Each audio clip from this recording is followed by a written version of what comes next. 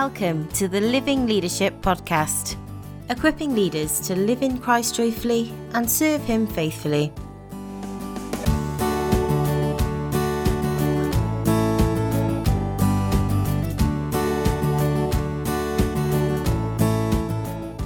In this series of Living Leadership podcast episodes, we've been learning leadership lessons from John the Baptist. So far, we've learned from John's first recorded action, a kick in his mother's womb, that ministry flows from joy in Christ. And then we listened to some of John's words to learn that we must know that we are not the Messiah. We must understand ourselves to be unworthy servants of a great master, and we must realize that we can only receive what is given from above. If you find these reflections helpful, then you might enjoy my book, Clarion Call, Finding Joy in Christ with John the Baptist, from which these episodes have been adapted and abridged. This final episode in the series is entitled Never the Groom. You might recognize the play on the phrase, ever the bridesmaid, never the bride. My suggestion is that this could be a fair description of Christian ministry. We're always the best man or best woman, but never the bridegroom. Let's hear John the Baptist speaking in John chapter 3, verses 28 to 30. You yourselves bear me witness that I said I am not the Christ, but that I have been sent before him. The one who has the bride is the bridegroom. The friend of the bridegroom who stands and hears him rejoices greatly at the bridegroom's voice. Therefore, this joy of mine is now complete. He must increase, but I must decrease. When God created human beings, He wove into our experience relationships that echo His love for us. These closest human relationships are not human metaphors for us to comprehend God's love, but echoes of the love of God intended by Him. Parenthood is one. God was a father before Adam ever was. Marriage is the other. God loved His covenant people before Adam set eyes on Eve.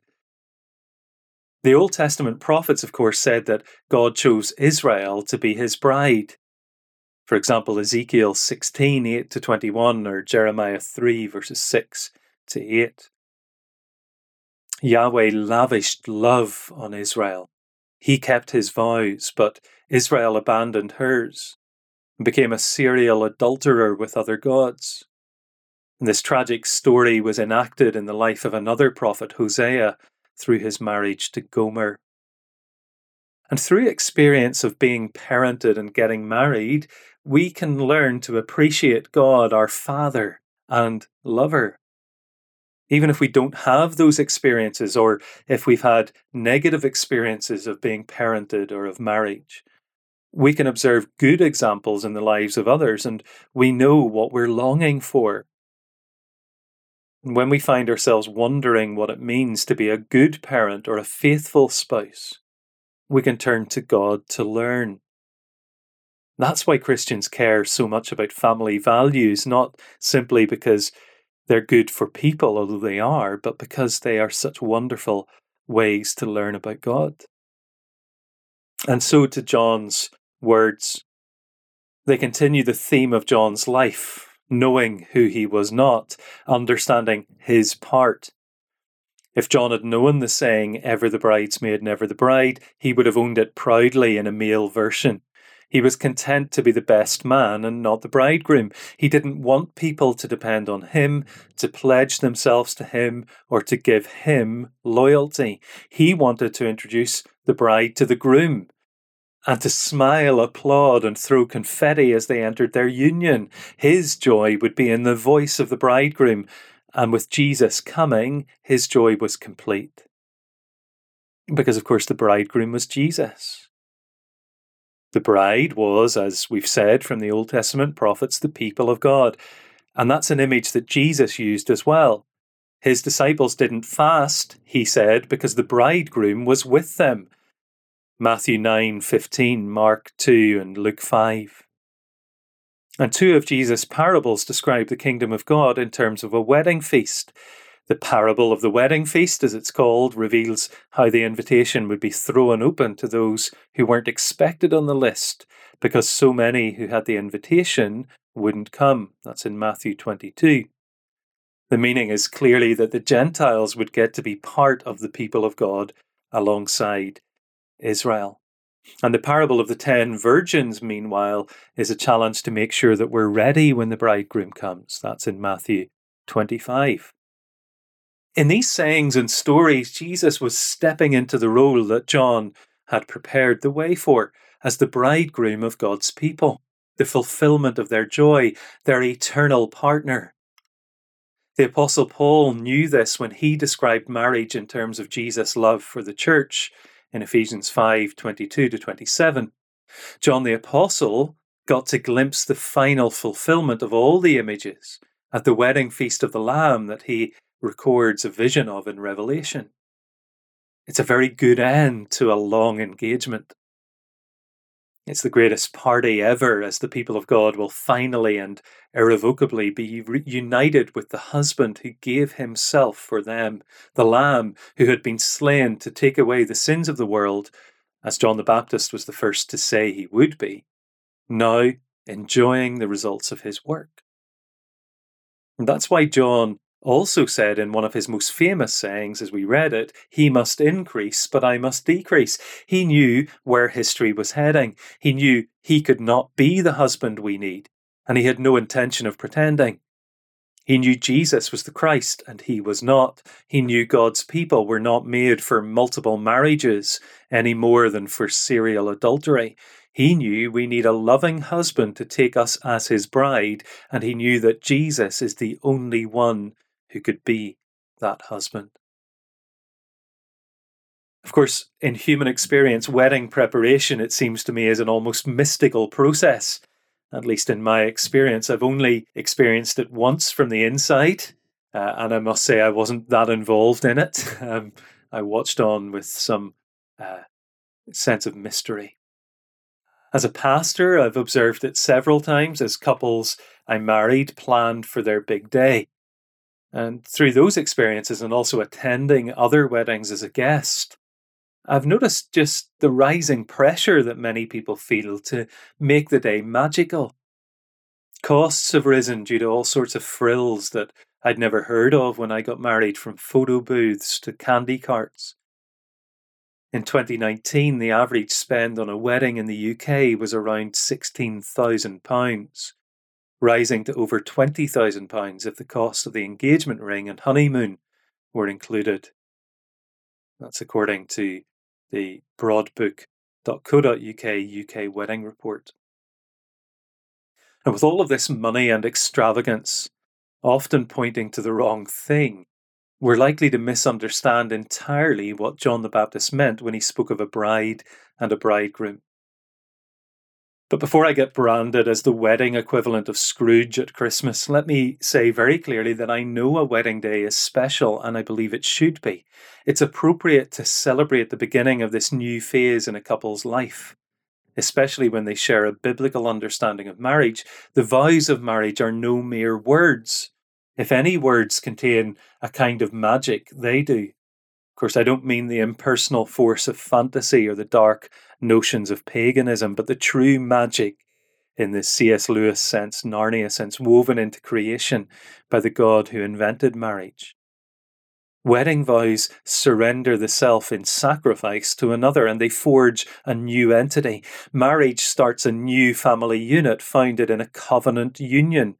Christian marriage is a partnership under Christ in the pursuit of godliness and the service of God's will.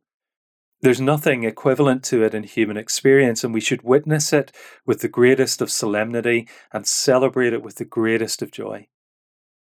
So my reservations about modern weddings are not because I think little of marriage, but because I think so much of it. And my concern is that Christian weddings are drifting away from their moorings in the covenant understanding that the Bible presents. Christian marriage isn't simply a coming together of two people in partnership, but a forging in Christ of one flesh. That's how it's described in the beginning, in Genesis 2, how Jesus restated it in the middle in Mark 10, and how we need to understand it if we're going to make sense of the image at the end of time of a great marriage between the Lamb and his bride in Revelation 19, 6-10. So when Christian couples plan for their wedding, the intentional preparation for sacrificial partnership in Christ should be their primary focus. And when we as ministers help them to prepare, we should guide them in that countercultural direction. Christian marriage is more than a human relationship. It's an enacted parable of a divine reality, the eternal union between God and his people. And I think that needs to come through strongly, not just in our wedding preparation, but in the service itself. Jesus should be the centre, not the bride or the groom. Because a wedding between two Christians is a foretaste of the marriage of the Lamb and his people. It should remind us that we all, whether married or single, are destined for a greater union. None of us can find ultimate satisfaction in a partner in this life. Married people shouldn't put that unbearable pressure on their spouses, and single people shouldn't believe the lie that marriage would meet their deepest needs. As Christians, we're all betrothed to Christ, and only he can be all that we dream of. Now, of course, when you know that you're getting married, it brings a focus to your life. It mightn't be at the forefront of your mind every waking minute, but it's never far away. It's a constant baseline beneath your mood music. It occupies daydreams and sometimes night ones too. And if only we could think the same way about our eternal destiny.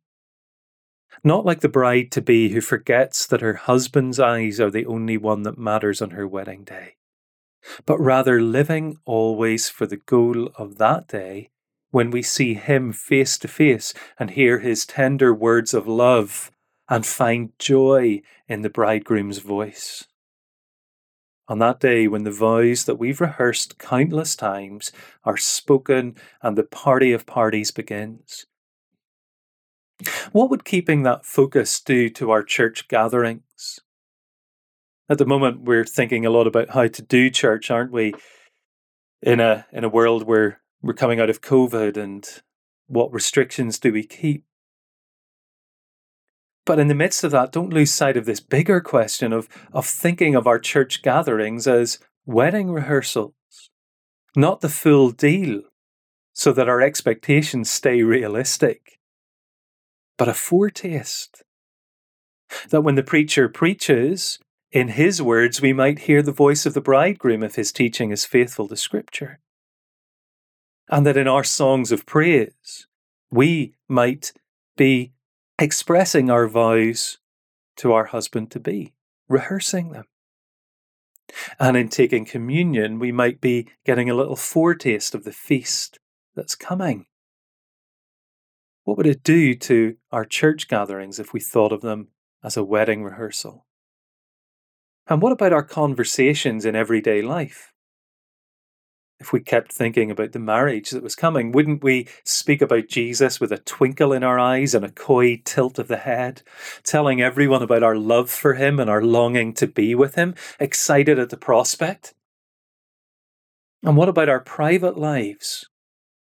Wouldn't we keep ourselves purer, cutting out the adultery of idolatry, saving ourselves for the only person to whom we want to give ourselves fully? He must become more and I must become less. And that's true for every believer, but there's a special word here for Christian leaders. Pastor, you're not the bridegroom. You're just his friend. So don't interfere with his bride. You're shepherds of the church, but there's only one chief shepherd, and he's the one to whom you will give account. Lead your people to him. Lead them as if you were preparing them for marriage. Maybe you have led or been led through marriage preparation classes. Well, think over them and think about making them a model for your preaching. Excite his people with the bridegroom. Make him bigger in your sermons and actions, and make yourself less. I say this in all love, but far too many people in ministry find ways to make themselves prominent, whether it's in titles, in how they're introduced, in the way they speak, in the amount that they speak. But that's the very definition of pride, sitting up above others, sticking out, catching attention. Only one person deserves to be the focus, and it's not you. Learn from John the Baptist to be the friend of the bridegroom and not his rival. Treat the church as Jesus does. Tenderly, yet firmly, lovingly honest, fiercely protective, passionately devoted, but only so that you can present it to him when he returns. Don't let people depend on you when you care for them. Introduce them to the only one who can fulfill their desires, to the one with whom they will be united eternally, along with all God's holy people. As we come to the end of this series, looking at the life and words of John the Baptist, there's so much more that we could say, isn't there? But I hope that, like me, these insights from John's words, from John's attitude, would continue to find a place in your mind and in your heart to deal with these issues that often grip our hearts, of a desire for significance, for recognition, for appreciation, of a sense of jealousy or envy or rivalry, or of frustration and hurt because of the things that are wrong with systems in the church and in the Christian world. All of these things are real, but John calls us to surrender them to Jesus, to find joy once again in him, and to live a life that consistently points people to him. It's a Jesus-centered ministry. It's the only kind that is truly worthy of the name ministry, because it is service of the Master. Let's pray as we conclude this final episode in the series. Heavenly Father, we marvel at the fact that history is moving towards a party, and we get to be guests. And not just any party, a wedding feast, and we're not only guests, but we collectively will be the bride. Our bridegroom is enough for us. Like John, he is our joy. And like John, every word that he speaks brings delight to our hearts. We await his appearing with excitement. And may this truth shape our lives. May we be pure in our devotion as we wait. And may that devotion shape our churches too. May our gatherings be joyful celebrations as we prepare for that day. And may we who shepherd the church never forget that we are groomsmen and women. Forgive us for the times we've become too big in our own estimation, when we've stolen the focus from Jesus. Forgive us. May we become less so he can increase in our affections and in those of everyone we meet. In his lovely name, Jesus, we pray. Amen.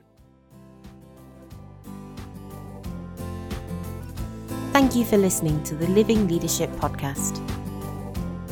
We hope what you've heard today spurs you on in your walk with the Lord. If you're encouraged by today's episode, consider sharing it with a friend or colleague, or leaving us a review on your podcast app of choice to help others find us. If you'd like to engage further with us on anything we've discussed today, we'd love to hear from you. You can find us on any major social media application at Living Leaders, or you can visit our website www.livingleadership.org, where you'll find even more support and resources to help you live in Christ joyfully and serve him faithfully. Blessings.